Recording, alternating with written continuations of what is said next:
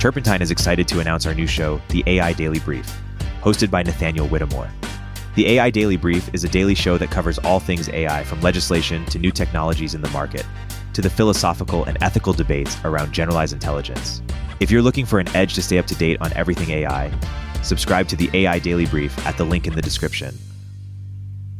Sudowrite is serving customers who are capital W writers. I think in the sort of medium term, these LLMs do open up the possibility that, hey, if you've never even considered writing a story or a novel, tools like Sudowrite can help you achieve that. We can let you give us both the 50,000 foot view all the way down to the leaves of the scenes themselves and who's in the scenes. We're not out here to replace writers. We're out here to create tools in concert with writers who are giving us feedback all the time about how this helps their lives and lets them be more creative. We work hand in hand with novelists who were literally, some of them like cried tears of joy when they actually got this into their hands. Hello, and welcome to The Cognitive Revolution, where we interview visionary researchers, entrepreneurs, and builders working on the frontier of artificial intelligence. Each week, we'll explore their revolutionary ideas, and together we'll build a picture of how AI technology will transform work, life, and society in the coming years. I'm Nathan Lebenz, joined by my co-host, Eric Torenberg. Hello, and welcome back to The Cognitive Revolution. James Yu is a co-founder of Sudowrite, an AI writing assistant built for fiction writers. I first encountered James and Sudowrite on Twitter back in May, when he introduced a number of new product features with a video, and for some reason, presumably stemming from growing fears of AI replacement in general and the ongoing Writers Guild strike in particular, ended up getting an absolute wave of hate and vitriol in response.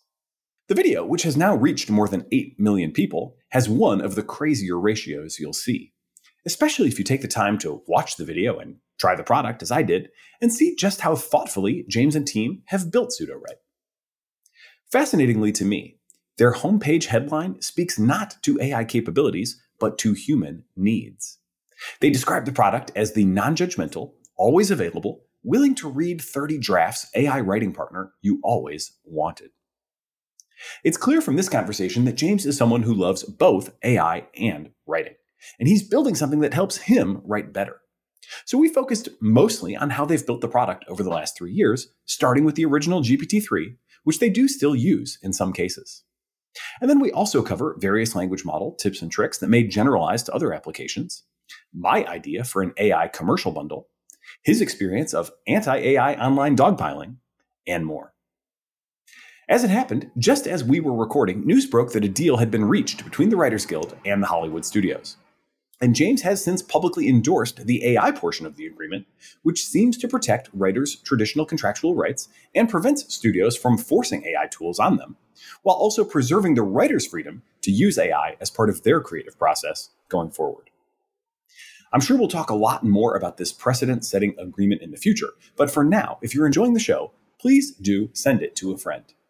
We do a super wide range of episodes, and my hope is that each one can serve as a niche entry point into the broader AI discussion.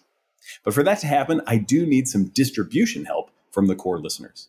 So please send this one to a fiction writer in your life. And with that, I hope you enjoy this conversation with James Yu of Sudowrite. James Yu! Welcome to the Cognitive Revolution. Thanks for having me. I'm excited to have you. You have built a cool product and had a bit of a dramatic summer since you launched the most recent version of it, and excited to get into all of that. I guess I should say right out of the gate, you are a founder of the company Sudowrite, and this is a company that helps people create long-form content. And you've been doing it for a couple of years already. I just in checking you out, saw that some of the quotes on the website were from a launch back in 2021, when you get some really nice coverage, including mentions in the New York Times and the New Yorker and so on. So I guess, for starters, I'd love to kind of hear what you saw early on in the GPT-3 era and how that, kind of translated so quickly into a product. So I think you're very much ahead of the curve relative to most who are getting into it a little bit later now. Yeah, I think we've actually been around about 3 years, and it was mostly kind of in private beta at that point. But yeah, as soon as GPT-3 came out, I was at that time heavily writing fiction, focused on science fiction. And when it came out, I was seeing all these people just like create memes and all these things with GPT-3. And, this is like the first model, right? DaVinci, like version 1.0. But even back then, I sort of asked myself and my co-founder, Amit, like, can this actually be helpful for creatives? And that's really the heart of what we've been working on.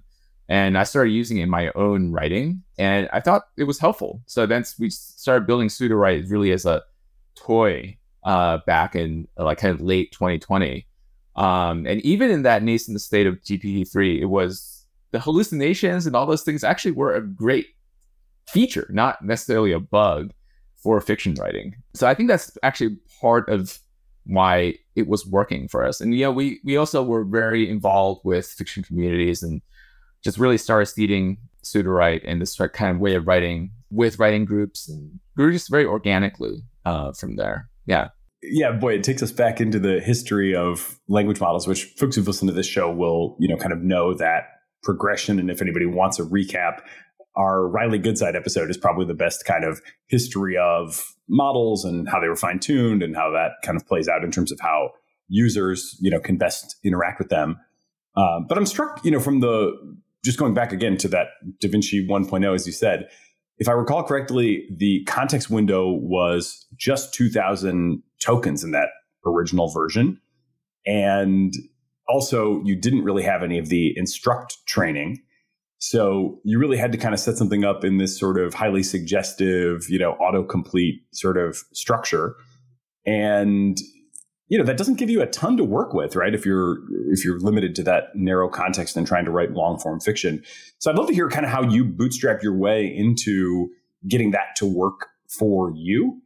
And, then how you started to turn that into a product where obviously, it does a lot more now than it did then. I think a lot of it just came down to user expectations. So actually our first feature that we had was called a wormhole. It wasn't called, write or like all these other things. We called it wormhole because, hey, this is what, 5 other versions of you and other multiverses could possibly write for the next paragraph. And for us, that really set the tone for like, okay, it might be a little wild. It may not follow your tone exactly, but it might inspire you, right? So we set the expectation that, hey, this is not always going to be precisely what you will write next. So then our target really was when you're just absolutely stuck, right? When you're writing something, to just get you unstuck. And maybe it's just the wrong thing. And we actually put that on a pedestal to say, hey, that may actually be good, because if it writes the wrong thing, it maybe gives you an understanding of how you want to write the right thing, right? How you want to actually approach this. So yeah, actually with that expectation in mind, the constraint of the smaller context window wasn't really a problem. It was more that you're at this cursor, it reads whatever about 1,000 words or so, and just gives you the next like 500 words. But we don't insert it straight into the document, and that's the other thing too. Like, and we still do that today. It's like we give you cards, so you consider them. You should read them over. You shouldn't just immediately just insert it. So yeah, I would say it comes down to those constraints, and obviously that's very localized, right? And that's kind of the working with DaVinci was like, okay, it really works very locally. And as the models got better, the instruct models, and obviously today with GPT-4, we've been able to widen that lens so that we can help you with a larger part of your story, not just the next paragraph. Yeah, very interesting. Do you remember, just out of pure curiosity, any kind of clever prompt tricks that you used in those early days to get the right kind of output back?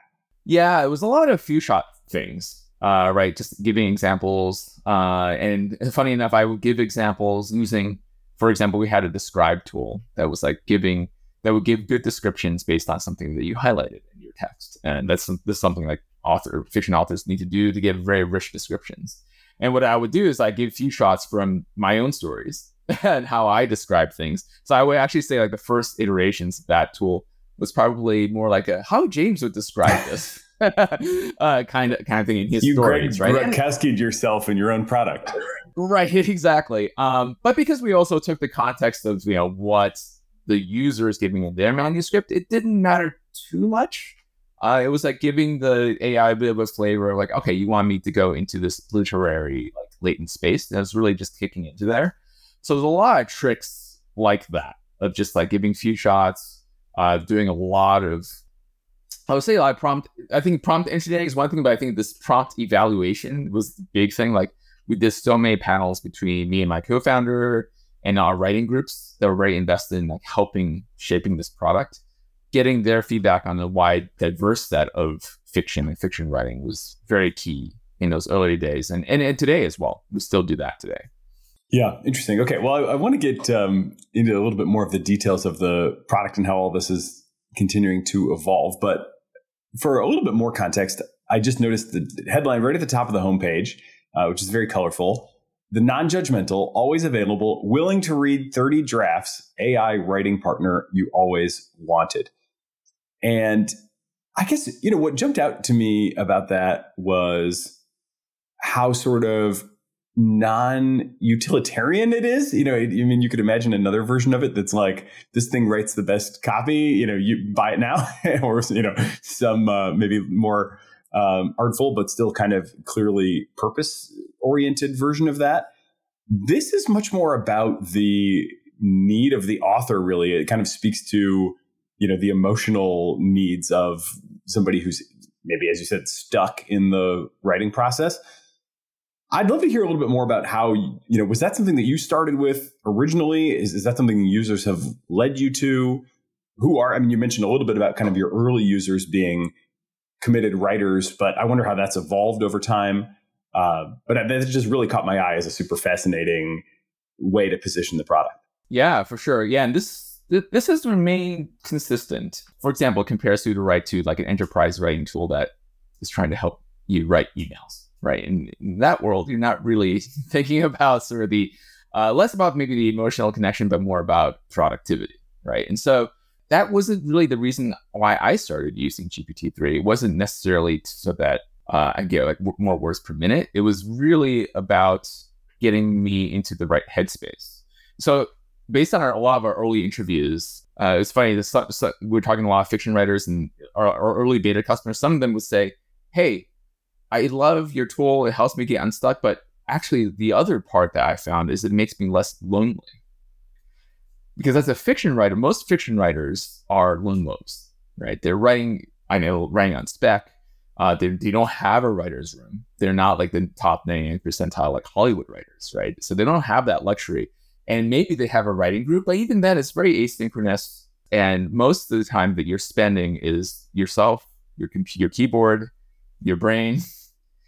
And that's basically it, right? So they began to really like anthropomorphize the AIs and like, hey, this is actually reading my stuff and giving me relevant kind of suggestions. It feels like they are reading. I feel less lonely. And some of them are saying like, hey, even my life partner won't even read my manuscripts anymore. or I'm too embarrassed to show my first draft to my writing group, but I'm not embarrassed to show it to an AI, right? And so when we started hearing this over and over, I think that's when we really, this seed of like, this is not merely like, give me the next few words of my manuscript kind of thing. I think it goes beyond that. It's really a different way of you working with your ideas and a way for you to connect with your own work, right? Through the lens.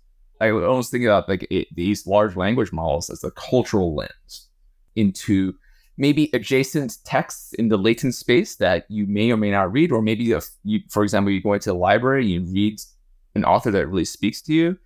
These language models can fill that space as well. So yeah, we've always spoke to that part of the messaging.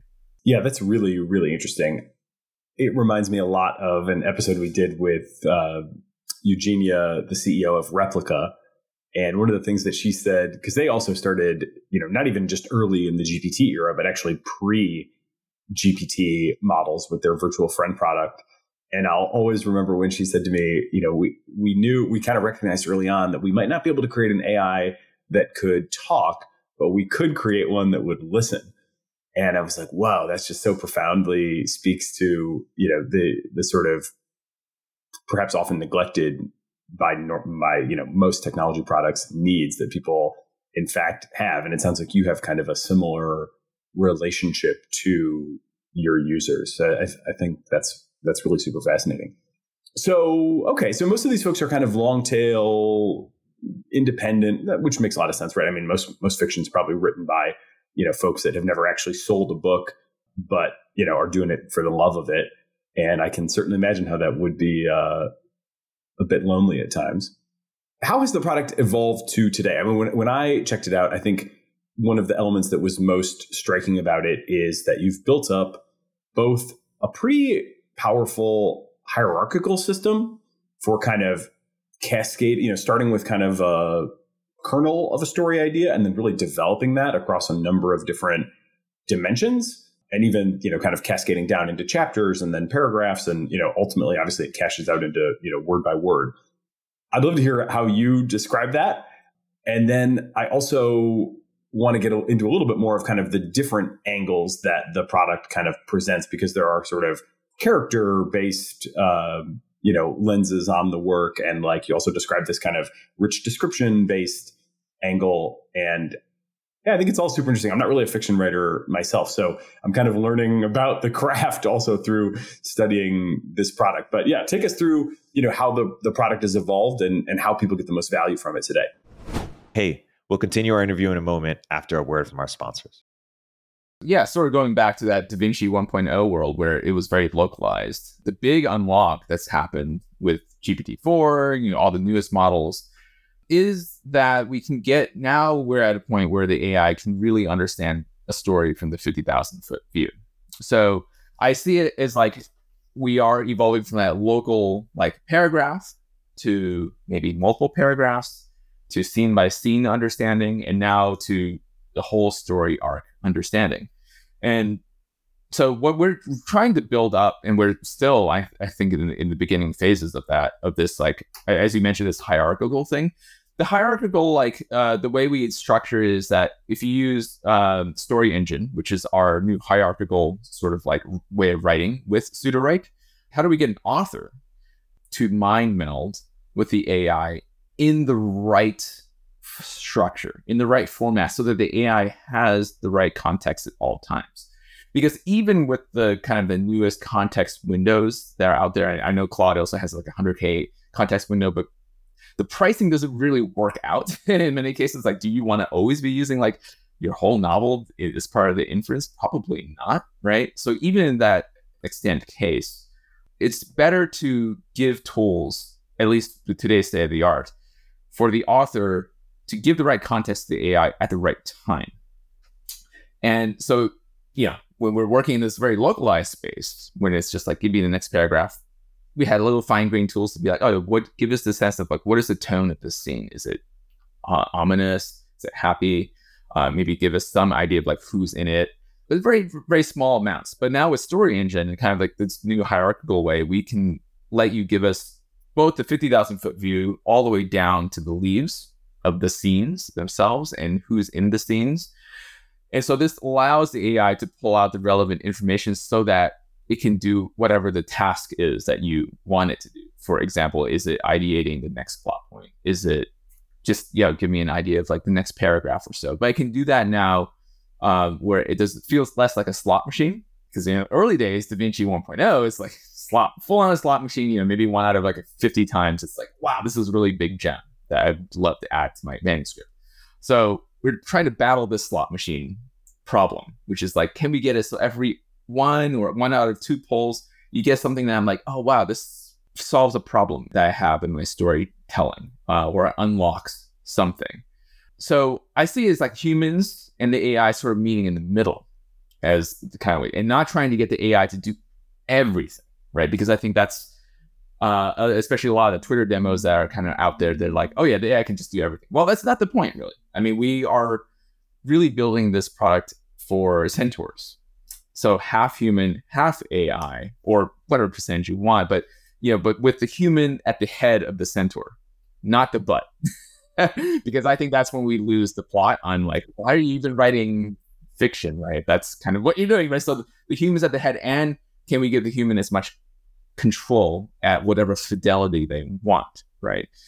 So this is the other big challenge that you mentioned, like, how do fiction writers like work? Well, they work in as many ways as there are fiction writers, because every fiction writer has their own way of writing. Now, this is in converse to, like, for example, going back to the writing corporate emails. There's probably less ways to write a corporate email than there are to write a novel. That's the challenge of training this type of tool, because like we want to make it flexible enough so that even if an author doesn't adopt Story Engine, doesn't adopt parts of our system, it can still be useful.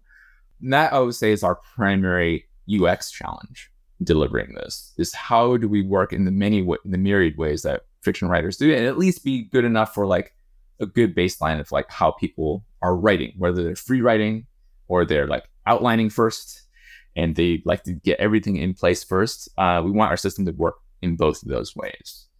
And from a programming sort of part, I'm a programmer and also a writer. I kind of think about like Sudowrite, what we're aiming for is almost like an IDE for storytelling. Couldn't really make that happen before. Writers have used lots of different kinds of templates and Excel spreadsheets, but it needed a language model to make this actually happen, because to actually pierce the veil of what is actually happening in these scenes, and now it's possible. And that's kind of our North Star internally. Like, can we make it, as programmers have had IDs and all these things that helps them structure their programs for ages. And fiction writers and covers have basically nothing. Like, they have to do it a lot of that schlep themselves. So how can we reduce that schlep so they can focus on the part they love most, the storytelling part? Kind of, your IDE thing made me think about like the Copilot thing from a few months ago, where somebody sort of deconstructed the prompt that Copilot uses and kind of figured out like, how does it go around your file structure, and what does it grab, and what does it stuff into place.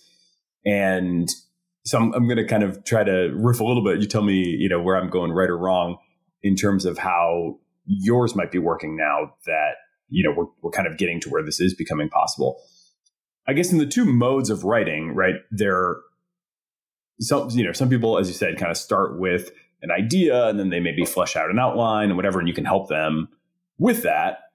And then I imagine as you get down to kind of the leaves, as you put it, of the actual individual pages and the paragraph by paragraph, what's happening, to kind of help generate ideas in that context, I imagine that you would have some sort of summarized view of the book as a whole, right? Like, we're writing a book that, and interestingly, some of this stuff might not even be generated by the author. I'd be really interested to know if like there's any sort of summarization or kind of characterization that may be going on in the background that is then, kind of fed into a downstream prompt. But again, if I was trying to build something like this, I'd be like, we're writing a certain kind of book. If that's not clear, I'd maybe, use a summarization or something to try to get some sort of headline statement. The book consists of this many chapters. Maybe here's like an outline of the chapter titles or something. We're currently working on, a chapter 22, scene, whatever. Here's kind of a little bit of the context immediately before. And maybe if it exists, like, here's a little bit of context after. Like, your job is to fill in the blank. Is that like roughly kind of what you're doing? Or I mean, how would you kind of complicate my base analysis there?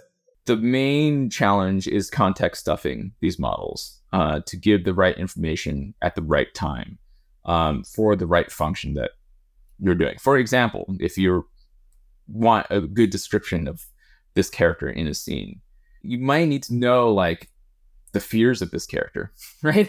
Or maybe like what this character has done in the past, maybe not, right? But you need to be able to give those pieces to the AI so the AI can make a decision on like, okay, is this kind of what I need? I can store this stuff away. But it's very challenging, right? Because, for example, there may be very nuanced kinds of things that happen. Well, here's an easier problem. It's like, this character died in chapter 6. Probably should not reintroduce this character in chapter 8, right? So those are the kinds of problems that we are working on right now, which we have parts of it, but in the ultimate case, I think what we want to be able to do is give the AI an understanding of the entire timeline. And this is like more detailed than like an outline of a novel, like a timeline where the characters are, the state of the world. And then given the states of the world, what are sort of the global context that you bring in that are static? For example, like this character is afraid of fire, or something like that. Or what is the premise of the novel? What's the genre? What's the style? And really that's all this kind of like state is being fed into some decider that figures out, like, for the AI, which of these things are the most relevant.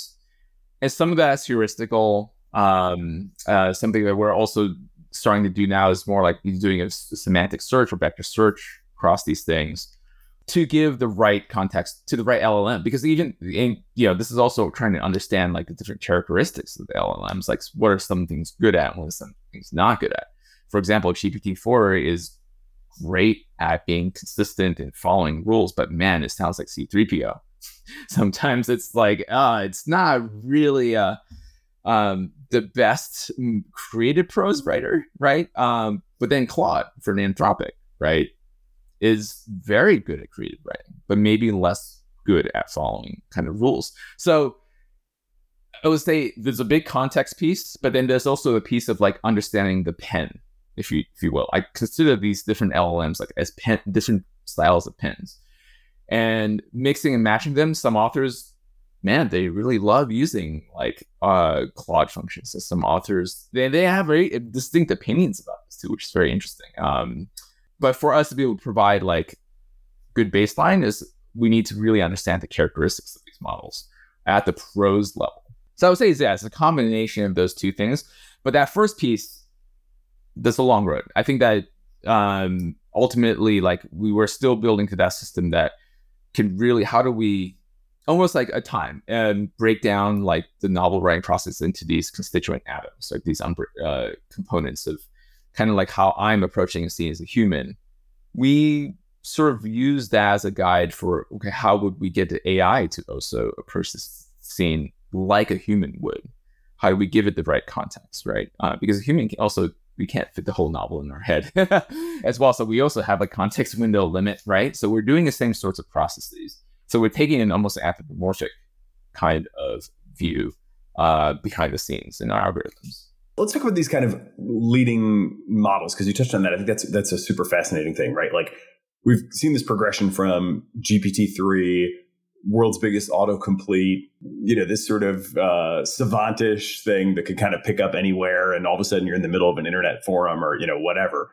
And now we've got way more dialed in, RLHF'd, RLAIF'd, much more consistent.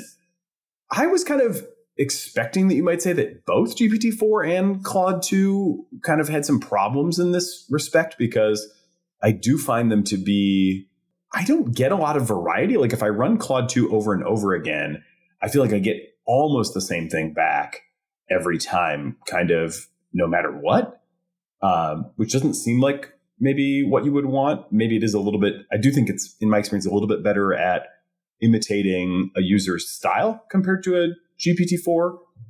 But I kind of had expected that you were maybe going to say, actually, we use 3.5, we kind of maybe do some background processing or whatever with the frontier models, but then, we actually get maybe a little better results from the kind of one step down, like the 3.5s or the instance, because they're a little less RLHF to death, so to speak.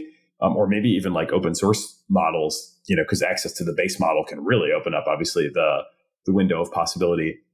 But it sounds like give me more on kind of what models you're using and the mix. And in particular, if you think that there's something I can be doing to get more diverse results out of the frontier models, I would love to understand that for my own purposes too. So to be clear, we're still using a lot of Da Vinci models. I know they will be sunsetted soon, but I actually still like them, because for certain use cases, the RLHF has this characteristic, as you're saying, it smooths out all the rough edges and just makes things a little bit more predictable in some ways. Or like, I like to say the C-3PO is like, first we must consider this and blah, blah, blah. You can sort of like smell that from like a mile away, right? So we still mix it up. We still use like a variety of Da Vinci models behind the scenes in tandem with like the big one, the GPT-4s of the world. But there are also ways to, I say, it's not jailbreaking, but it's like trying to get it into a particular latent space is, I think, less effective than Da Vinci, but it is possible. And there are ways to describe certain types of styles of which you want in a literary sense which can get you to have more varied styles. And so one of the things that we have on our site is something called Match My Style. So where we can essentially, like, you can upload a whole scene of yours, and then we will try to get it to a prompt that will kick GPT-4 into a latent space that's like at least closer to your style without having to fine tune, right? Yeah, I'll check that out, because that's kind of, yeah, if you're describing it, because like I think GPT and all these things have read a lot of literary reviews. So it understands the pairing between like how a literary review will review this particular piece of prose and the prose itself. So that gets you closer. It doesn't get you 100%.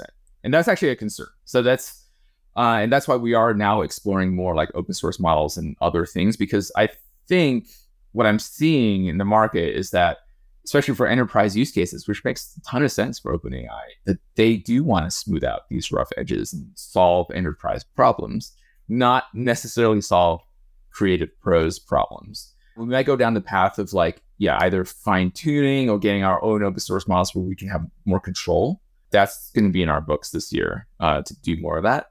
That being said, I think a lot of these people who are using a more whole hog to like generate like full scenes, for example, they're using that as a starting point, right? They're not using it as a final draft. This is the first draft.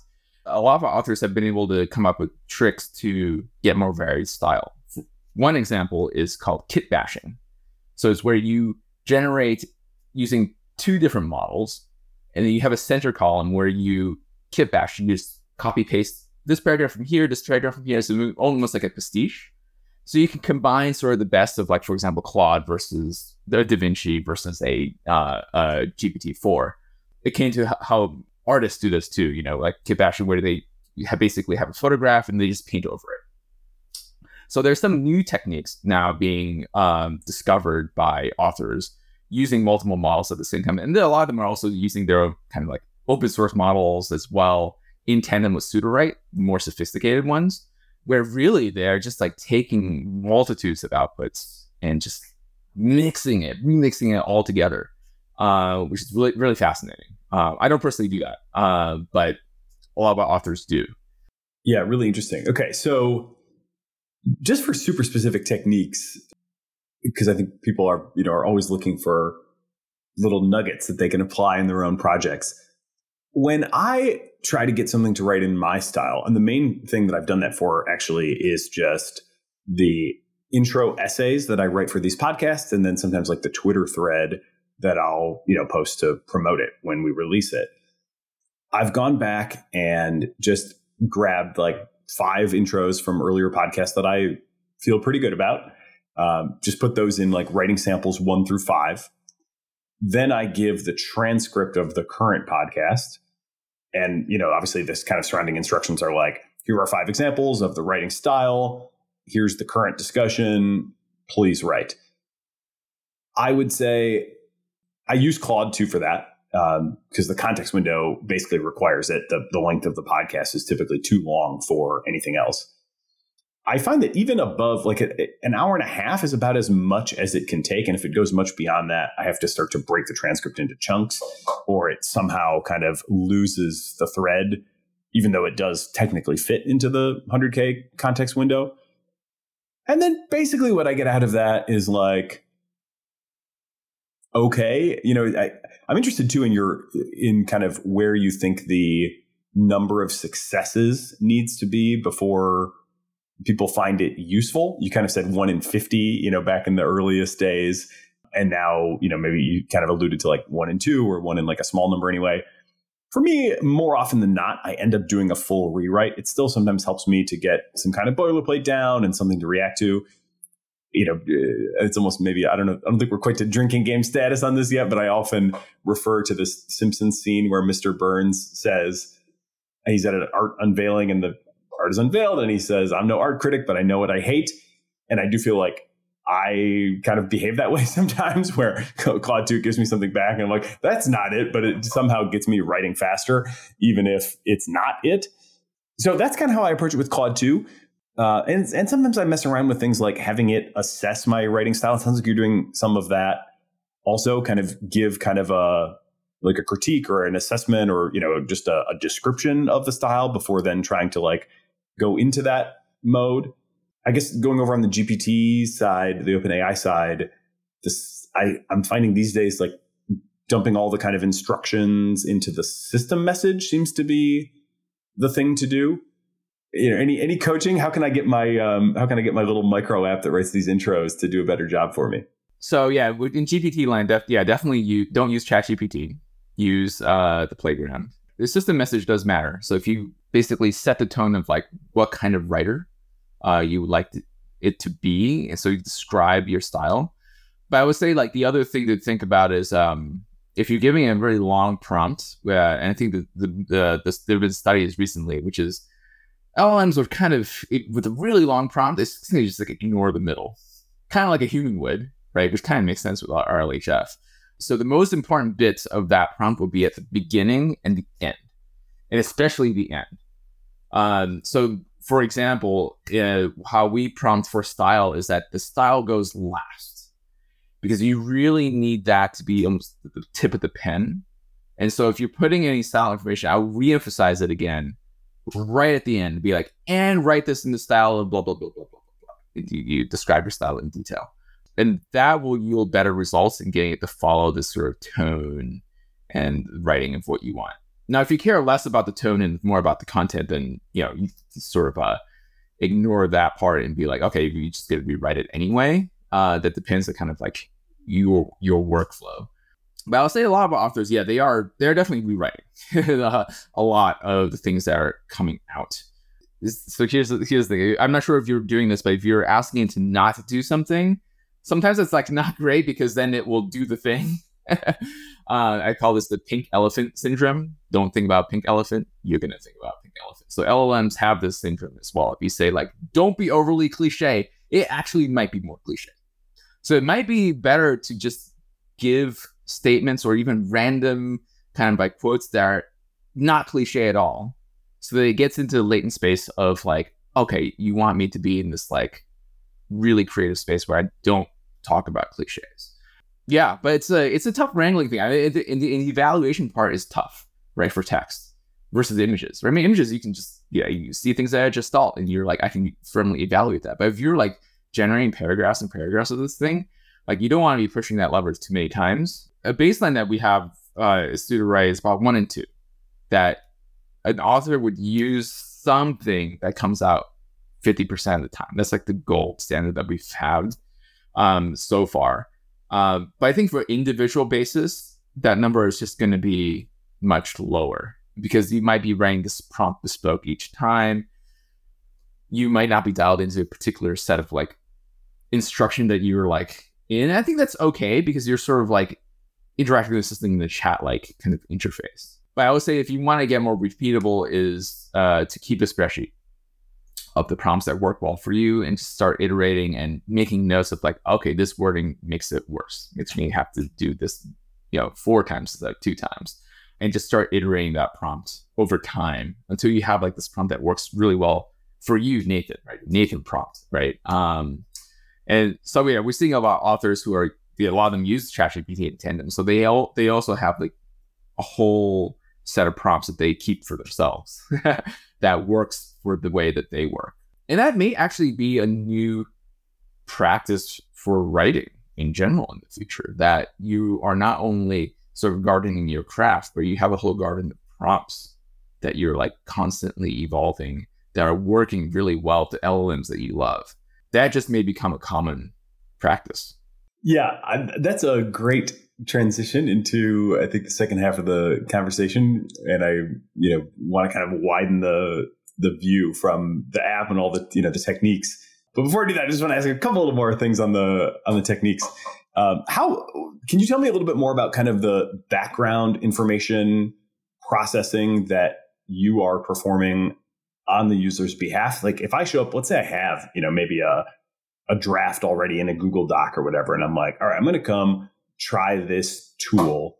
And then the first thing I do is just paste in, 20 pages of like something I've already got. It sounds like you're doing a number of things to kind of figure out, okay, who is this person? How do they write? What is this? Like, who are the characters that are in here.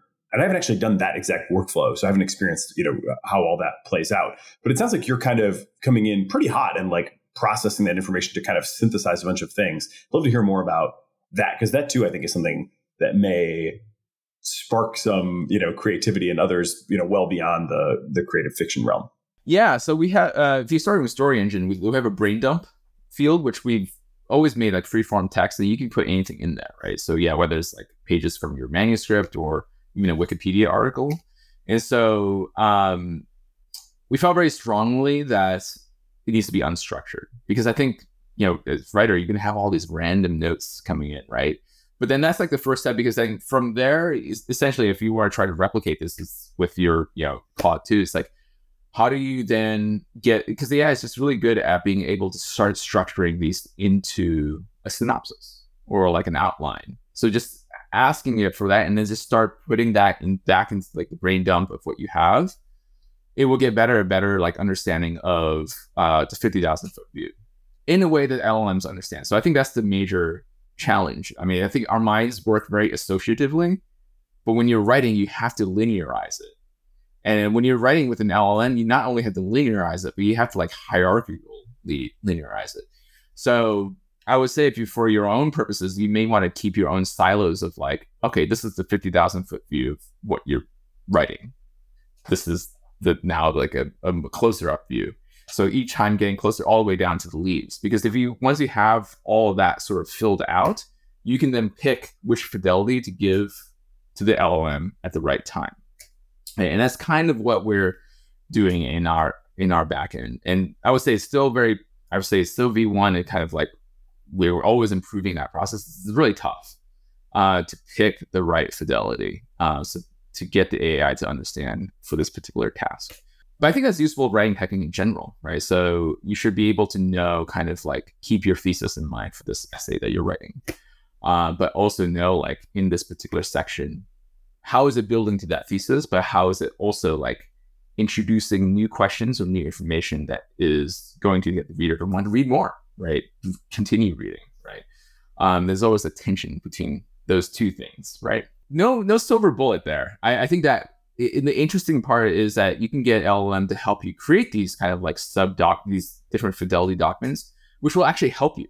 Because I think you reading that and parsing that yourself will give you a better understanding of what you're trying to achieve with the piece, right? Because I think thinking hierarchically will unlock like, oh, wow, maybe this is not even the right thesis.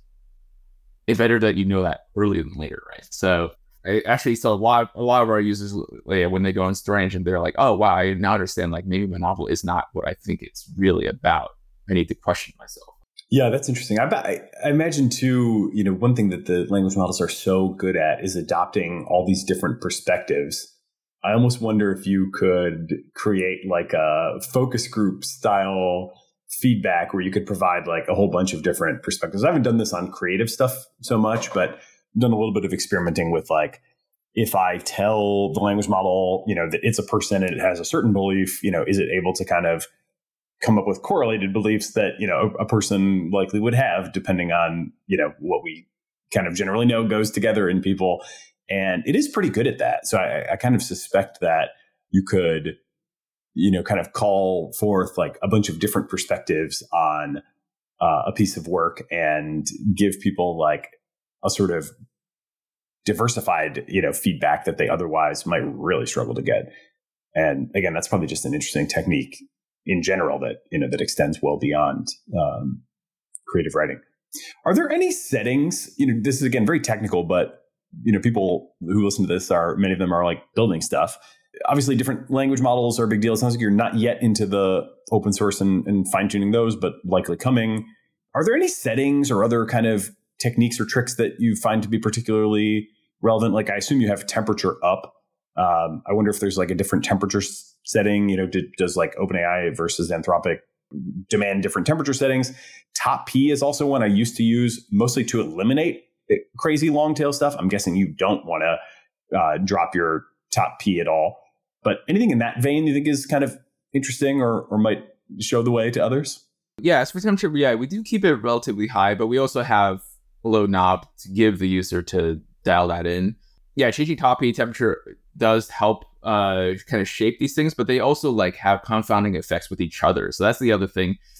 It's like so multivariate at that point. Like, for example, if you just put temperature like really low, then you probably need to start futzing with like your frequency penalties and your presence penalties, because it can create sorts of problems like repetition, or it can introduce other problems. So I would say, if there's any advice, I would say like if you're futzing with one thing, you be aware that it may degrade performance for another thing that you're not even aware of, right? So yeah, so even for us, like we're very cautious about changing temperatures and changing these settings once we have it sort of dialed in. But we do a lot of testing of these things to get statistical significance on whether things are good or not, for some definition of good, whether it's like user actions and various other things. But it's tough because, yeah, for creative writing, you really do want off-the-wall ideas. Like hallucinations are great, like in our world, right? So keeping temperature relatively high, and really the big challenge that I see for creative writing is cliches.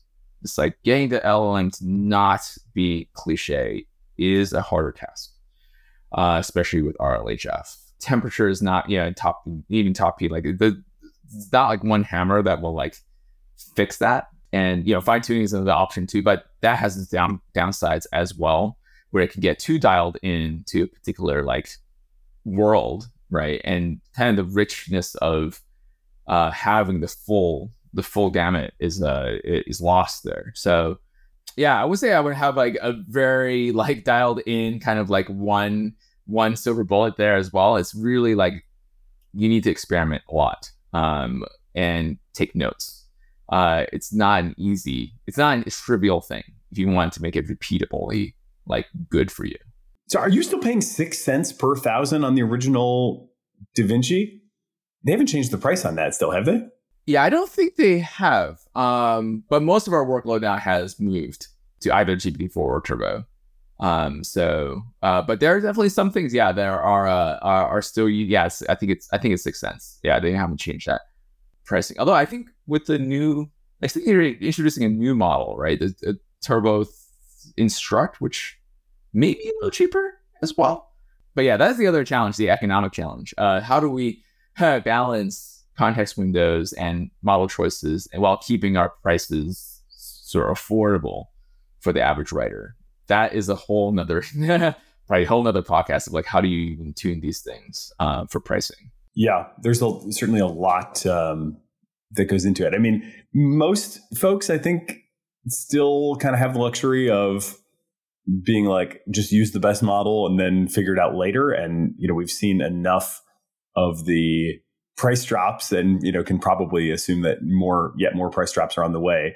Although, if you're attached to an earlier model, and I've been there too, where it's like, I don't really want to, I have a fine-tuned thing that's working really well. And the fine-tune, one even goes, it's not 6. It's now down to 2. They had dropped it to 2, but the fine-tuned is still 12. So yeah, excuse my mistake. Still 10 times, even the base DaVinci, I believe, is still 10 times more than the latest like Turbo. So it's, non-trivial difference. But yeah, they did a 2/3 drop before the 90% drop. Yeah, the way the cost thing, I think, is definitely super interesting. The context does get long. The Claude one at 100,000 tokens, it's like, that sounds great. You can fit the whole Great Gatsby into it. But every time you click that button, you're looking at, potentially can be $1, right, per generation if you really stuff the whole thing in there. Sledgehammer to write one paragraph. So yeah, that's that can be non-economical pretty quickly. Your comments about the kind of frequency penalty and whatnot too, I think, is that mostly an old model thing? Like, I guess how I would summarize my experience today is, I guess, for starters, what is temperature? What is top P? If folks don't know, temperature is the parameter that governs how the final token is chosen based on the distribution that is generated by the model. Because the model at every step is not just generating a token, right? And most people probably will know this, but instead it's generating a distribution over all possible tokens, which could be like 1 on one token and 0 on everything else, but generally speaking is much more, kind of long tail than that. And so then you have the question, well, do I just take the most likely token every time? That's temperature 0. Or do I kind of sample from this distribution proportional to the relative numbers? I believe that's temperature 1, although this stuff is not super well. Yeah, I think you can go above temperature 1 as well. The way I understand that is that you're then sampling even more from the tail than its like weights would naively suggest. And then top P is basically saying, okay, I may want to eliminate super long tail, super unlikely things from being selected. Maybe I do want to have some diversity in my choices. I don't just always want to take the most likely token. But if there's something that's like under 1% likely, then I just don't want to consider that at all. If you want that kind of behavior, then you can bring the top P down to say 0.99. Then by definition, anything that is, smaller than that delta is just not considered at all.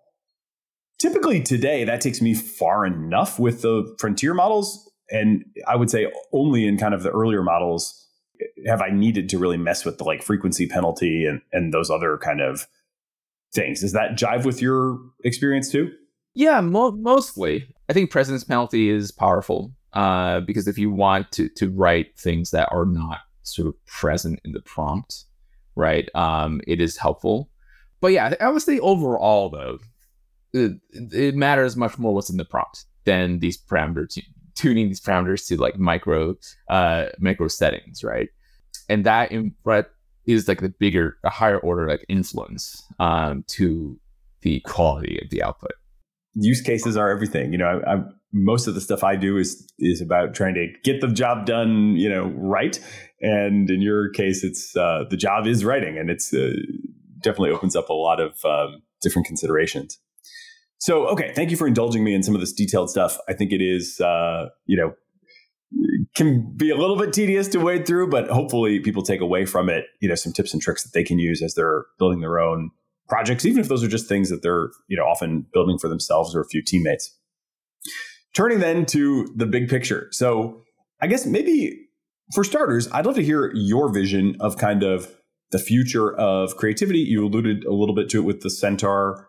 Maybe also the future of entertainment. One thing that really struck me from the website is like, hey, with Sudowrite, you can get a full novel written in a week or maybe even just hours. It's striking that, in that case, certainly the AI is doing a significant amount of the actual, banging out line by line. People may have all sorts of feelings about that, and the quality may, vary widely. But notably, that is kind of opening up a possibility of like the content can get generated faster than we can consume it. And so there's kind of this potential inversion of like, instead of, creative content always kind of being one to many, I'm really curious about this possibility where it can become kind of one to one or even like choose your own adventure. But I'm putting too many words in your mouth. So forget what I said and just tell me what your vision for kind of the future of creativity and entertainment is. Today, Sudowrite is serving customers who are capital W writers, right? I mean, these are professional writers or they're self-pubbed but they consider themselves as writers. I think in the sort of medium term, these LLMs do open up the possibility that, hey, if you've never even considered writing a story or a novel, tools like Sudowrite can help you achieve that writing goal that, maybe was out of reach, or maybe you didn't have all this craft knowledge that you had before.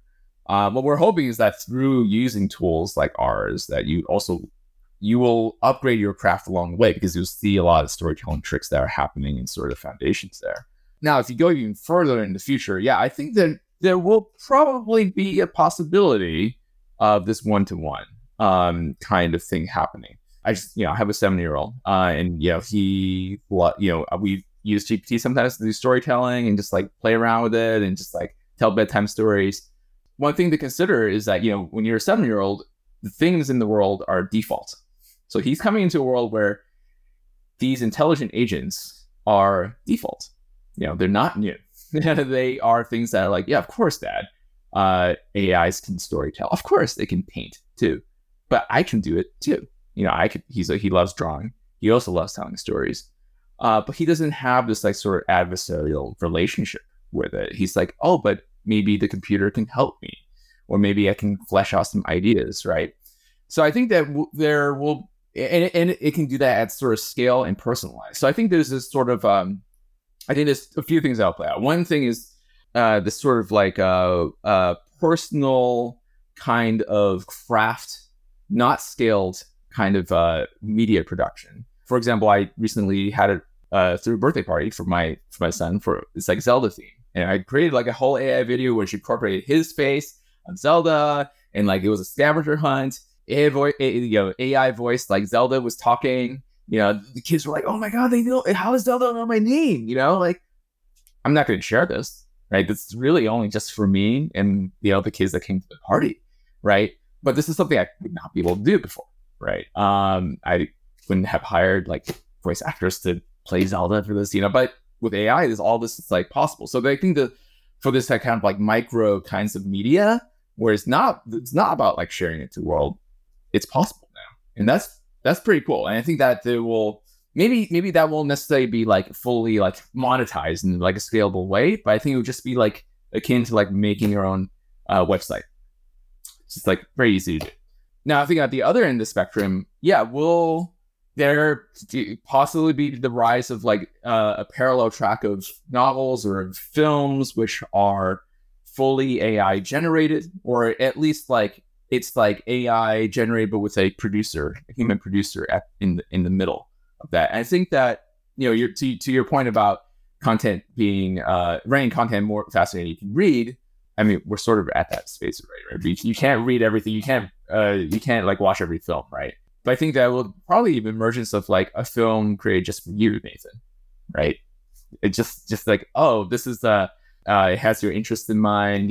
That is a possibility, right? I'm not fully bought into that will happen at scale still. I think it will be still a little niche to do that, just because I think there is a water cooler effect of like, in that world, we'll still seek out things created and directed and sort of like produced by humans, right? Not just fully automated. And I think that there is something to that where we will still look at Quentin Tarantino films, right? So I think it will be parallel track. Beyond that, I think it's a little harder to make kind of predictions there. I wouldn't posit to say like it's all gonna be like AI general, just like all that. It's probably somewhere. I think the truth will be somewhere in the middle. And maybe there will be a rise of a different kind of media that can only be possible via AI, whether it's like, choose your adventure or like a fully immersive game that's generated on the fly that has a particular reality. And it's just like impossible to be like, have humans creating that on the fly. But I think there will still be books. There will still be films. There will still be people writing books the quote unquote old fashioned way. The old fashioned way using Sudowrite. But in that world, it's still stringing together. I think that it's very Lindy. These things that, things have been able to like kill books all the time, but actually reading has gone up. If you look at the past like few years, book sales have been gone up, right? Even in this world where TikTok and all these kind of things exist, I think that will still be a cornerstone of culture. Yeah, I always say everything, everywhere, all at once for kind of all of this stuff. So I totally agree that there's not like one, outcome in all likelihood that everything, coalesces into, but rather even more diversity and choice in media than we already have, which is already pretty extreme. Your comment about kind of the blurring of the line, and I mean, I guess in creative writing, this line is already pretty blurry for a lot of people, right? But I think this idea of the blurring of the line between like what is sort of quote unquote productive or like economically, valued work versus just kind of the similar, maybe even same activity that is leisure.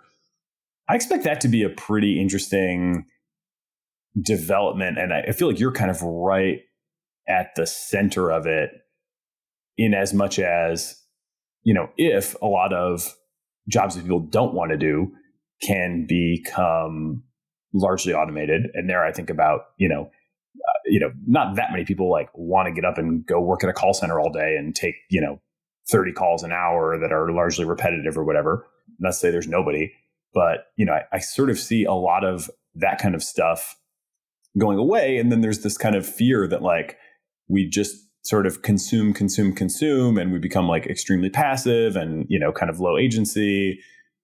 And this feels like, it feels like there is kind of a positive vision in here somewhere of like, being creative kind of to the degree that you want, like being exploratory, having stuff that's kind of interactive, generating stuff for you that's engaging and interesting, but also giving you opportunity and, to shape it, to craft it directly, to, choose options and kind of explore in a way that's still like meaningful. I'm really interested in that space. How are people going to, I mean, it's a big assumption, obviously, that like a lot of jobs are going to go away, but I do think a lot of jobs are going to go away. That's not to say that necessarily employment, drops, because we may sort of classify a lot of new things as jobs in some sense, like creating these, bespoke birthday parties for your, neighborhood kids.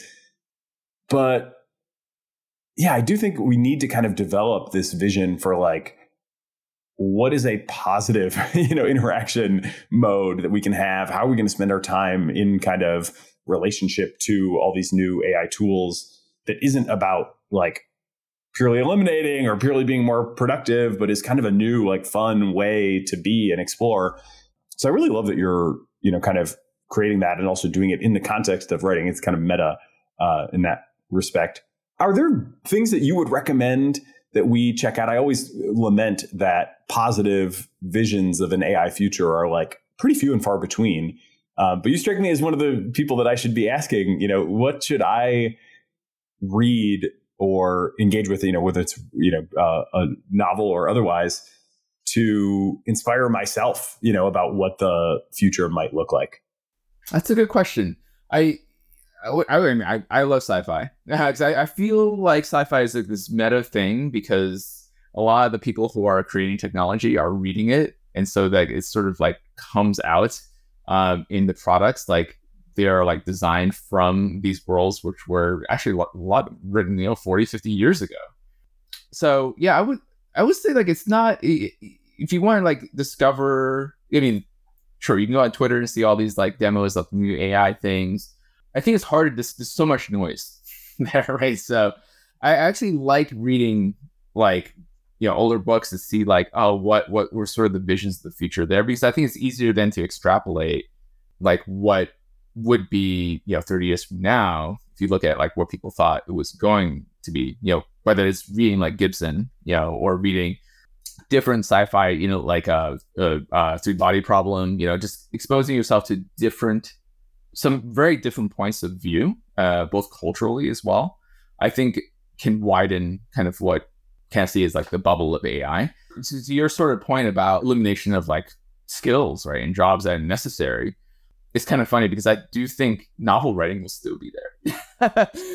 So it's funny enough that maybe in one version of this future, like we can just indulge our creative pursuits, right, and think that, or at least give more time to them, right? So I think that we one positive outcome here. But I think the other point about a lot of these AI systems is like controllability, especially like the earlier versions of all these things, whether you're talking about Midjourney, whether you're talking about Sudowrite or ChatGPT. It's like we're still in this pre-iPhone moment, and maybe ChatGPT is sort of an iPhone moment, but I still think that there will be another iPhone moment where an AI totally understands your brain state and understands your intent and can do it, and you can control it and not feel like the slot machine. Because I think once we get to that point where we have this sort of melding, I think it solves a lot of problems in kind of like agency. Because I think that you can now fully express kind of like what you want to create, right? And you can also fully express as, a person on the job, like kind of the jobs that need to be done, right? But you have put humans in the control of that. Now, I'm not sure how that squares with, well, if the AI just does all the programming for us and we just like take the human totally out of that loop. I do have some worries about that. Probably not to the same spectrum as the doomerisms that are out there, but I think at least some humans should be in that loop directing something, but there'll probably be less folks there. So that is a problem that we will need to contend with. There's always this joke that like, oh, a lot of artists are up in arms about, Midjourney, but then all the programmers are like, finally, I don't have to write unit tests anymore. Yeah, I can just do that, right? But there's a little bit of danger in that too, I think that we need to be able to, I think, understand these systems, and maybe it's not understanding at the leaf level, but it can have a core understanding at some fidelity in that chain. I think that will be important going forward. There's a notion, I guess it's kind of presented in some cases as an AI safety agenda called cyborgism, which is kind of along the lines of what you're discussing here. That might be of interest to folks to go check out. And it's kind of what Elon Musk said was the motivation for starting Neuralink as well. Is the idea that we need we need to be, first of all, able to communicate with machine systems at a higher bandwidth than we currently do, and potentially with higher fidelity to our internal mental states than we can capture with language. So yeah, the future could get very weird in those regards. I saved this kind of to the end because I don't think it defines your story by any means, but I do want to touch on the experience that you had when I first reached out to you. I think it was maybe 2 to 3 months ago now. You launched a big update to Sudowrite and put out a video, 9 minutes or so on Twitter showing some of the new features and how it works. And it was an interesting thing because, if I had seen that in total isolation, I would have been like, cool product, one of lots of things that are coming out that are using AI, and, a thoughtful implementation, certainly, of how to apply these tools to the storytelling task. And yet that went pretty, at least for a minute, went pretty sideways for you when you tell me why you think it happened, but timing, was maybe an issue. And all of a sudden people were like, this guy is, public enemy number one of writers. So I'd love to just hear that story kind of from your perspective and see if there's anything that we can learn from that. Because it certainly seems like, the kind of thing that, I don't know if people are getting canceled anymore by the woke mobs that some folks used to be concerned about, but now there may be an, anti-AI contingent out there looking to cancel people. So yeah, tell me how that all went down. Well, it's my first time really getting canceled. I was definitely got dogpiled there for a while. Yeah, I still stand by that demo. I stand by what I said. I think if I were to update with at least a little bit of nuance, I would say this is great at the first draft. It's not about writing the entire novel. And if you want to, so this is the other thing. This division is maybe more complex than even just anti-AI and AI. I think that there are also shades of we have a lot of indie writers who are using us, and actually their audiences, a lot of them, they actually know that they're using AI assistants for help. And they're like, this is great. You can write 20 books instead of 10 books a year. Give me more of this, So there is really seeing that feedback and being like, hey, it's really capturing your tone well. I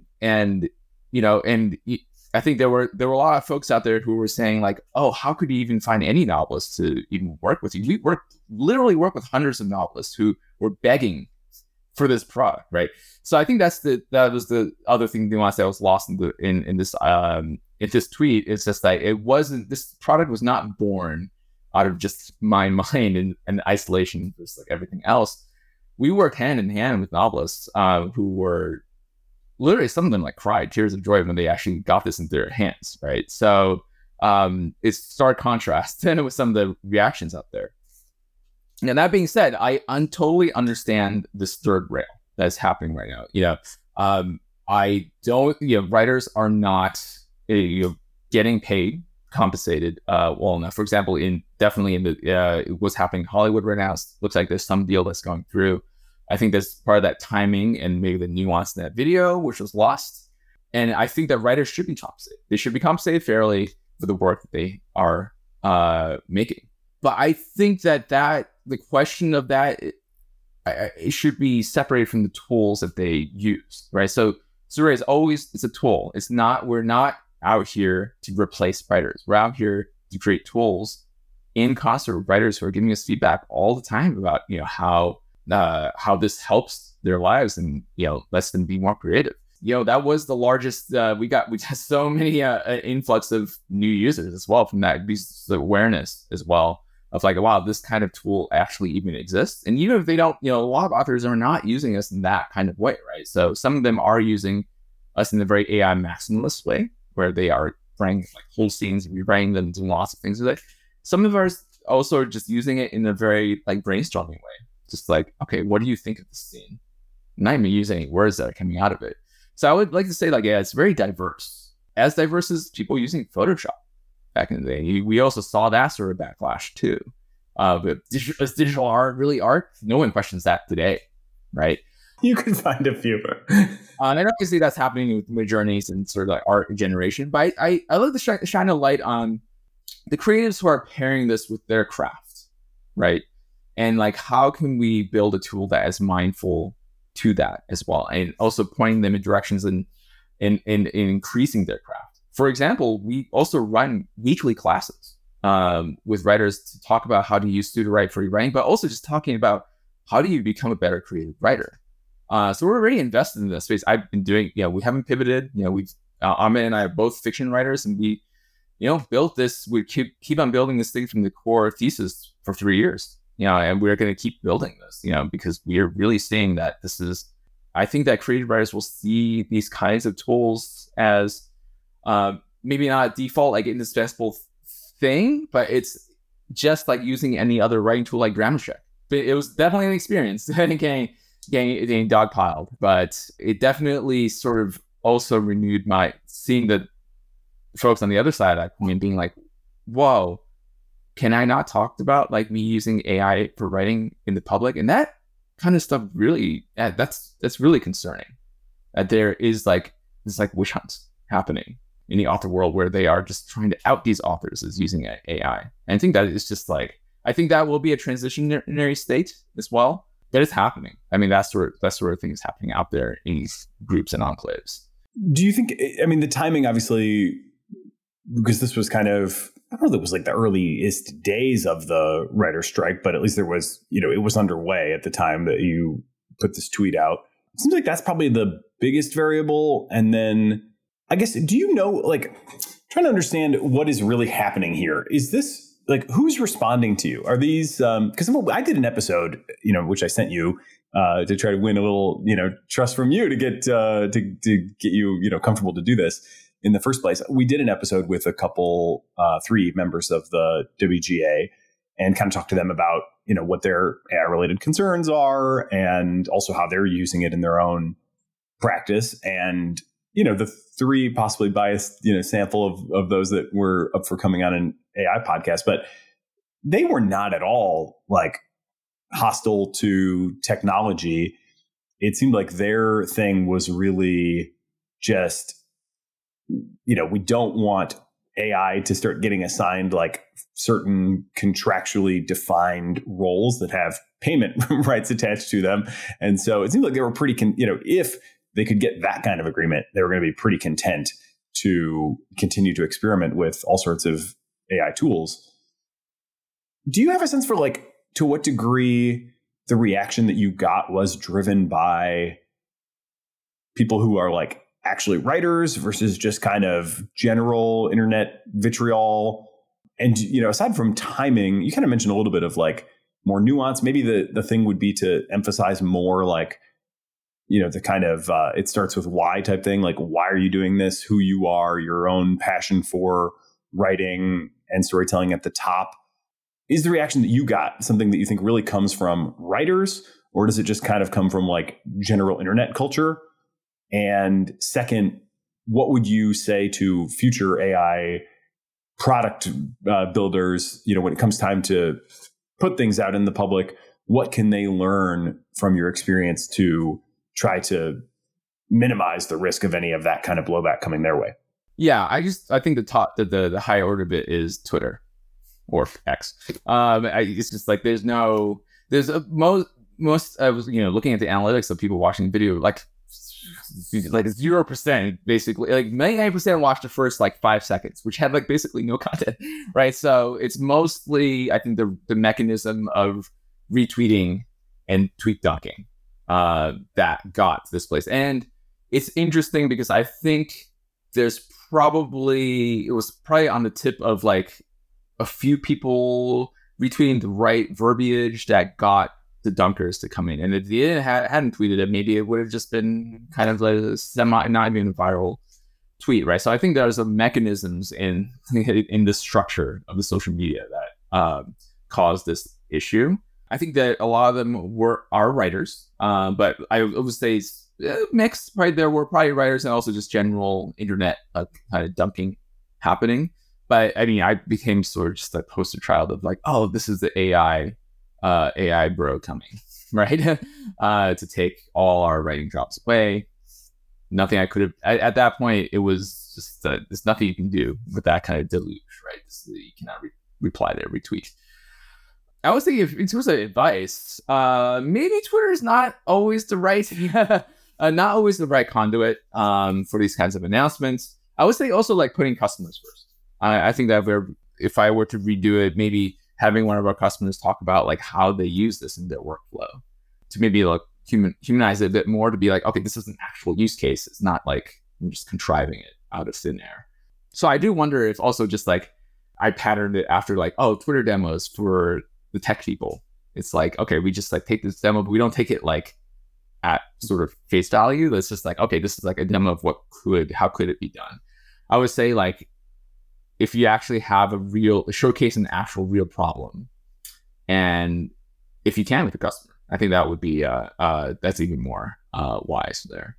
Have you raised capital? Are you hiring a team, or are you guys just bootstrapping this as your own passion project? What's the story there?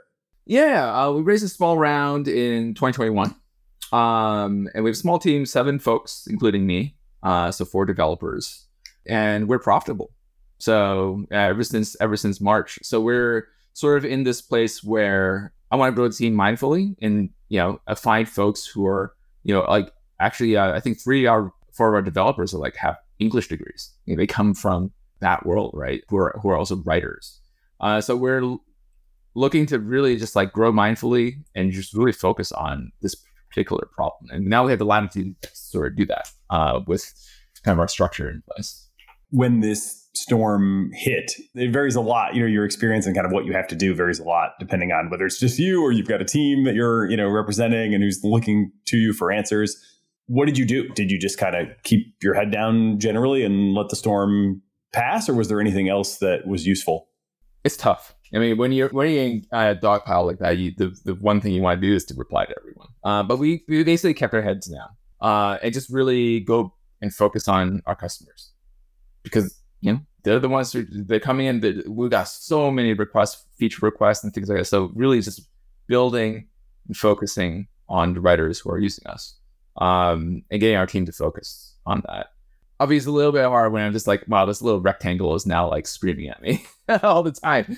But I feel like, I definitely became a little more resilient after that experience. So I would say that if anyone else is in that same position, it's the internet. It's structural. It's how the incentives mechanisms in these kinds of social media apps are made. And it also made me mindful of also being a dunker, right? I mean, just like you see all these opportunities to dunk, just don't do that. Like actually in that world, there were folks who had more nuanced discussion on Twitter, which I appreciated. Who I actually had conversations that were not like a screaming fest. So I look for those folks as well. First of all, it's awesome, and congratulations that you're profitable with the company. I imagine that like your actual paying customers little noticed this or like barely cared, right? I imagine it didn't have a big impact on the business. No, I mean, I think someone posted in our community Slack about it, and a lot of people were like, "Wait, what? What's happening?" The impact on the business is that this is part of the reason why we are profitable. we got a lot of exposure from that tweet, and it actually exposed a lot of writers. I think they're in any of these vitriol. I think on the internet, there's always a big middle like population who are not saying anything, and they're like, let me check this service out and let me make up my own mind about whether I want to use it or not, right? So that's the hit, but they're not tweeting, they're not retweeting, right? So I think that's the other thing to keep in mind as a founder of a company, that you're not hearing from a lot of people. You're hearing mostly from people who are on their phone at this particular time and have a particular agenda.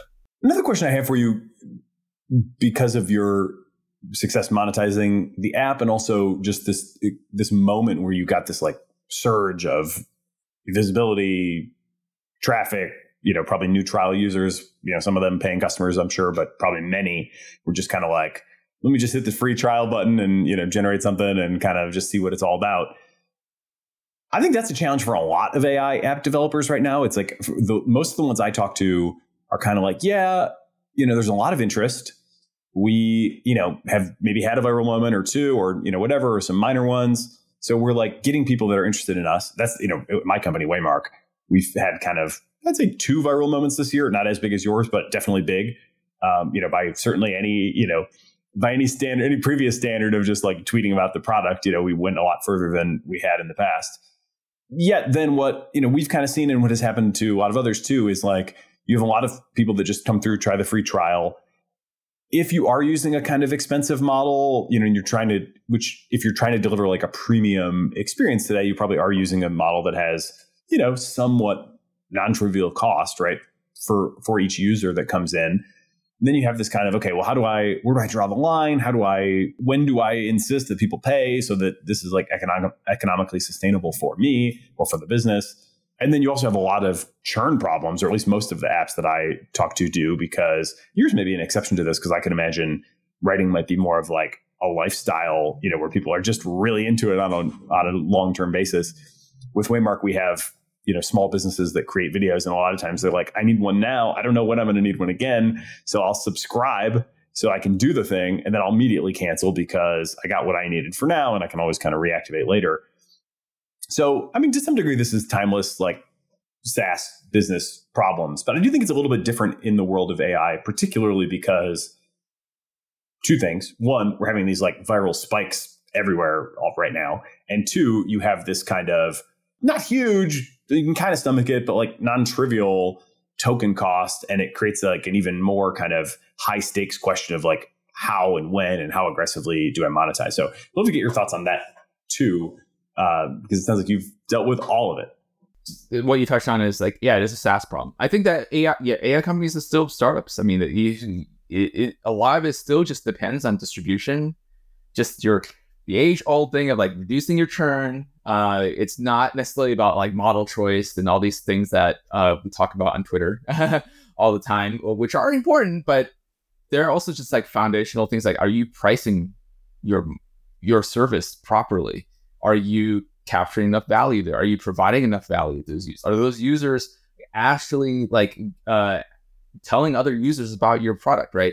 So I think that this whole panoply of like startup advice and SaaS advice that still runs through the AI. AI is not like a panacea. You just don't sprinkle that emoji sparkle thingy and suddenly your company just takes off. So I think that is a big divide between, I think a lot of people see these Twitter demos and they're like, oh, so cool. It's so awesome. Man, users are going to like eat that up.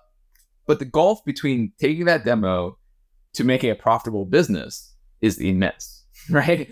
And I think it really still comes down to, do you know your customer well? I think that's the biggest thing. And like, do you also know that domain well, or get advice, or just like, or become an expert in that to become an indispensable tool, right? That is used often.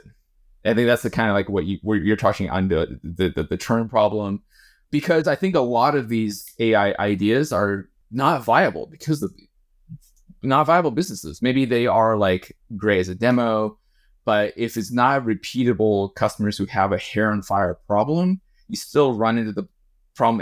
As he says, it can be even worse because the consumption model of these AI, the margins are like worse, right? Because imagine if your database costed like 30 cents for every row that you like save, right? And it's kind of like, and you're doing it every single time, every update. That's kind of what we're talking about, right? So that's the unique challenge of AI is how do you tune like your context windows, like how many free like inferences you give to the trial users. So you have to pay a lot more attention to that than a regular SaaS would pay attention to their database costs, because it's just like it scales more easily per customer.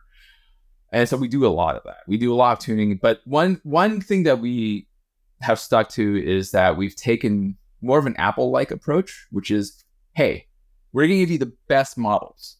We're using the best top-of-the-line models, latest state-of-the-art, but you're going to have to pay a little bit more for that. We're stuck to that. So I think that's that. And I think that you should, that's one philosophy that you need to like figure out, whether it is that you're going to use state-of-the-art models, or are you going to be like, okay, I want to give you a lot of volume, or maybe bring your own key, or doing other things like that. I think you need to like be very crisp about that, because otherwise you just do sort of random things here and there. I think you should top down figure out that philosophy, because that will determine your audience. And you want to be mindful about choosing an audience of like, okay, are you going after prosumers or more like professional folks who are willing to pay? Or are you going for like more consumer types of experiences where, man, you're going to have a lot of consumers, right? To make that kind of work. I think for us, we're a little bit in the middle, but we skew more towards like the prosumer professionals who are working writers, and they're working day in, day out, using our tool on a daily basis. Personally, I find that to be an easier space to be in, because then you can actually charge for value, right? That you're actually providing. It's still not easy, even with AI. And a lot of times it's funny because I'm like working on some cool like new AI futuristic feature, but then other times I'm just like, man, I just need to make our like flow for the pricing better. It's like, this is not like rocket science, but you do need to work at it. Those kinds of things that are just like normal startup things. Here's a kind of speculative question. I've been starting to circulate this among some AI app developers because of this kind of high token cost. Like for us at Waymark, somebody comes through, first thing they do is they set up like a small business profile. And then once they have that set up, they can kind of generate videos that use that profile plus their like runtime instructions. Setting up the profile kind of takes a certain amount of fixed cost, if you will, of the AI. Actually, a lot of it that is on the image understanding side. And we actually should ask you too about possible multimodal extensions of your product in the future. But okay, we have that one fixed cost, and then as you generate each video, there's some AI model cost with that too. We kind of figure it's something like 15 cents per random user that comes and does the free trial, and then we're like, yeah, what our retail price, whatever. If it's $30, then we need kind of 1 in 200 to subscribe to like pay for all the usage that we have for the other 199, and obviously those things can kind of everything's connected by springs to each other, it seems like somehow. But I do think that kind of sucks. So I've been dreaming of this idea of the AI bundle, which is kind of, you mentioned like bring your own token, which is another kind of angle on it. One big challenge, of course, is like most people don't have a token. They've used ChatGPT. You don't get a token from ChatGPT. You got to be on the platform to do that. So, right off the bat, if you're asking people to like bring their own token, most of the time, most writers, most small business owners are just gonna be like, don't have one. What's that? So there's a couple different ways you could kind of orchestrate something like this. But I've been thinking about this notion of the AI bundle, where maybe, taking inspiration from a cable bundle, you could set something up where the average consumer gets to say, okay, I'm going to subscribe to, tier A, tier B, or tier C, whatever, maybe for $100 a month, I get some baseline access to 1,000 apps. And then you as an app developer, if you participate in the bundle, and again, this could obviously get complicated, but let's just say for simple starter, you get 10 cents as 1 in 1,000 apps that constitute this, $100 bundle. And then what you have to do is maybe give all those users that come in, for that free trial, you kind of have to give them like your base plan, which you have like a 30,000 word initial starter plan. And obviously, again, all this could kind of fuss around. But I wonder, would you be interested in participating in something like that? If somebody could say, hey, I'm going to go sell 1 million people on a bundle, that would translate into basically, 10 cents a month. That basically translates into like $1 million annual revenue for the participating companies. You could still upsell them to your premium plan or whatever, once they kind of get beyond the bundle limits. but you would kind of serve whoever comes in that's a bundle subscriber, and you would just get kind of more consistent revenue. That way you can welcome those people, hopefully with more, open arms and more access. They can get more value without hitting like super early limits. You have to worry less about kind of churn from these like pop in, pop out users. Probably also have to worry less about kind of managing these viral moments, which can be good and bad in a kind of weird mix where it should be all good, but in some ways it's not necessarily always all good. Do you think you'd be interested in participating in that kind of bundle as a app developer? That sounds super interesting. Obviously, devil's in details and like what is the share of sort of payouts and how does that work? Maybe this is actually just like a cable network, right? It's a cable inference cable.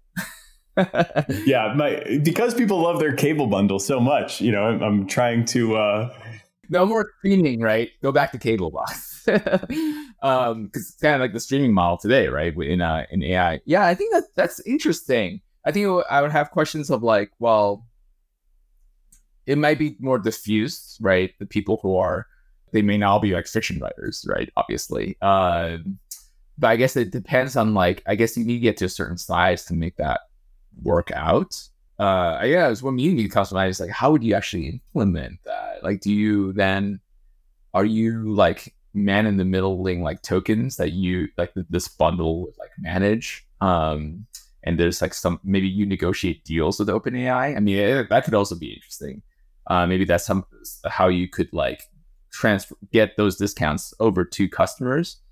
Yeah, I mean, that's something I'd be interested in chat about that. The other thing that I've been thinking about is like, what if, OpenAI and Claude like made their own login system, right? To be like, log in with OpenAI. Oh, no, you don't have to log in. Oh, you like Claude? Log in with Claude to get the AI application. Suddenly your intelligence, your AI, your favorite AI goes with you anywhere, right? I think there's a coordination cost. I'm not sure why OpenAI would be incentivized to do that, right? I don't think they really care about making it cross-compatible. But I think that's better for the consumer. I would love to have that. To be like, okay, any app, I just log in with my inference provider and have that be like the entry point and the intelligence. And maybe even has all my prompts. It has all my settings in there. I think that's also an interesting idea, but not sure how you overcome coordination costs there. It is tough. And unclear who would be able to pull. I mean, the most likely candidate to pull that off would probably be OpenAI. And I love the login with OpenAI or login with, Anthropic or Claude or whatever as well. That's kind of, I think part of how this could work would be like you log in to validate that that's how the cable bundles work, right? Like or when you're online and you're going to go use some ESPN app or whatever, like you log in with the cable bundle login. So something like that would probably make a lot of sense here. I think the idea too of bringing personalization with you, I'm with that also. I think I might do a whole show on this and kind of flesh out this vision a little bit more broadly, but they have the ChatGPT Enterprise, which connects to your stuff. And, they're beginning to power vector database search where you just like connect your Google Drive or connect your Dropbox or, whatever. And they ingest all that stuff. They, chunk it, they index it, they embed it, and now they also do all the querying. So it's all this kind of, vertically integrated experience is coming to retrieval augmentation. Even that could be kind of extended to the individual level and could bring a lot of value, to this login experience, right? You could log in to bring your identity and bring your sort of access. You could bring your like system prompts. You could bring your, prompt library. You could even bring like your whole vector database profile, that could kind of come with you anywhere. I think that is definitely super interesting. The vision for that is a little bit foggy. But that's why, I'm probably not the one to do it, but maybe I'm the one to, talk about it until somebody at one of the bigger players actually decides to implement it. I mean, it feels like the hope of OpenAI plugins was sort of that, but it feels like they pumped the brakes on that. I don't hear much about plugins being talked about, but they said they have affordances to be able to do vector search on your company's private or your app's private data and then bringing that into ChatGPT. The kind of big quote from Sam Altman was, a lot of people thought they wanted their app in ChatGPT, but what they really wanted was ChatGPT in their app. And it seems like in my experience developing stuff, the plugin paradigm and the function calling capability that the newest models have is basically two sides of the same coin, where, you know, when you create a plugin, you're basically declaring, here are the calls that you can make to me. And when you're using the function calling, you're basically saying, here are the functions you have available. So that they present like slightly differently. And you, as of now, you kind of have to, you know, coerce them from one into the other format. But broadly, it seems like that's kind of converging toward, regardless of the interface, there is a way where the model can be made aware that it has these tools or these functions, or, you know, affordances is a great word too, available. And, you know, it's getting good at knowing how to take advantage of those. And so then that distinction probably starts to kind of gradually fade away, right? Whether I want to, I don't know, we'll see. ChatGPT could get really good. But at least for now, you know, there's enough value in all these other apps. Like, I don't really want a paragraph summary of like flight options that are available.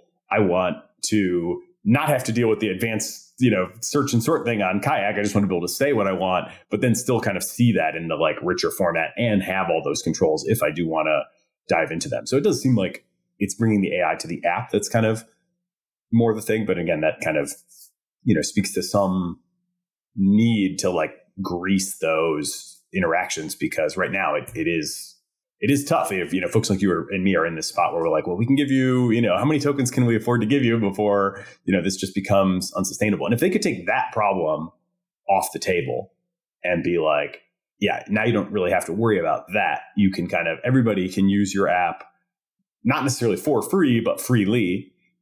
And then they can fall in love with it. And then they can pay for your, like, you know, higher tier plans. I think they could do just a tremendous amount of good for the ecosystem, you know, that surrounds the core technology.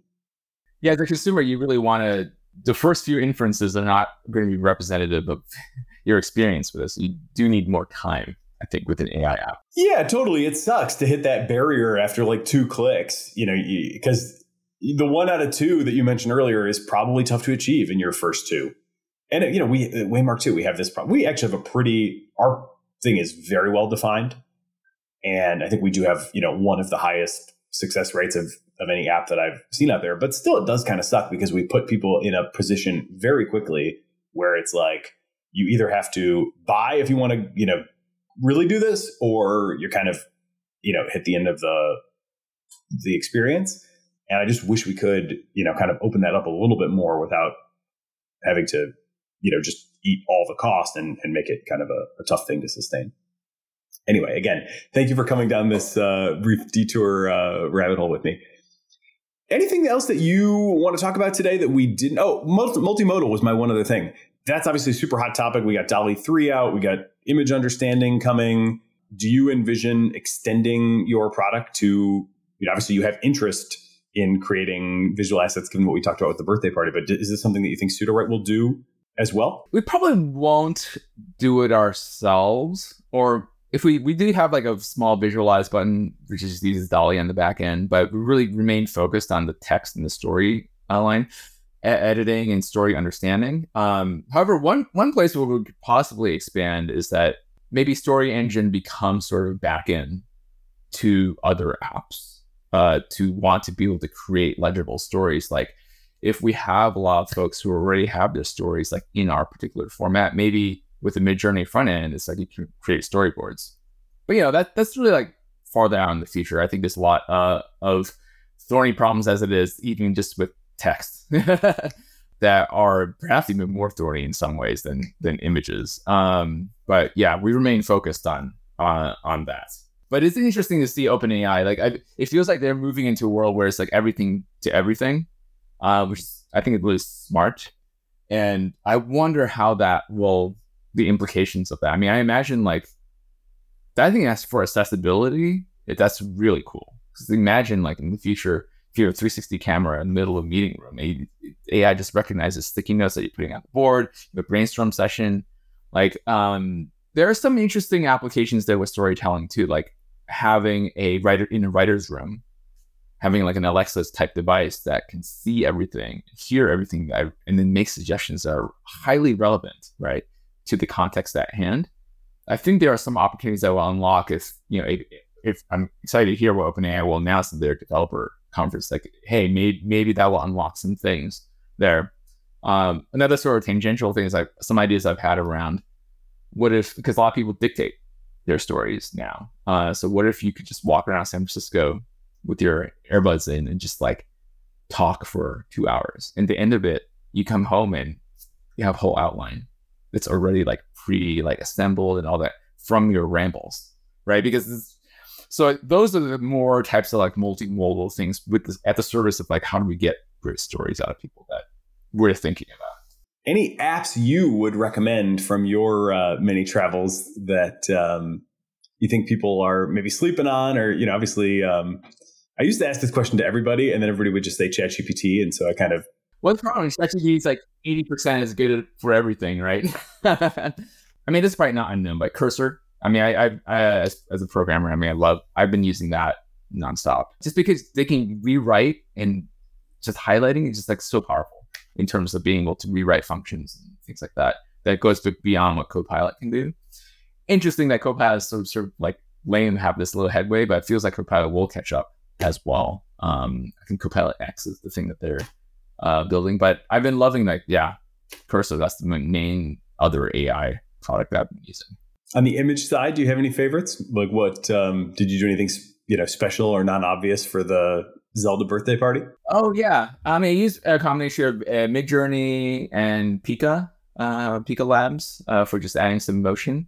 I found that to be pretty effective. But also just using DALL-E as well to just flesh out some prompts along the way. Oh, ChatGPT is really great at making scavenger hunts. Themed scavenger hunts that kind of like is relevant to a normal house. Man, it can generate like 100 different clues that are like Zelda themed, and it's just like, now go to the fairy fountain and there's like refers to something in the bathroom. I'm like, wow, this is so good. Doing these kind of like bespoke things, right? But really the coming of the combination of these tools for the AI voice stuff. I just found it just like a random off-the-shelf website that was doing something that had a good Zelda voice. So I don't even remember the name of it, but really just like exploring, like it was fun to explore those tools. Thank you very much, James Yu, founder of Sudowrite, for being part of the Cognitive Revolution. Thanks, Nathan. It is both energizing and enlightening to hear why people listen and learn what they value about the show. So please, don't hesitate to reach out via email at tcr@turpentine.co, or you can DM me on the social media platform of your choice.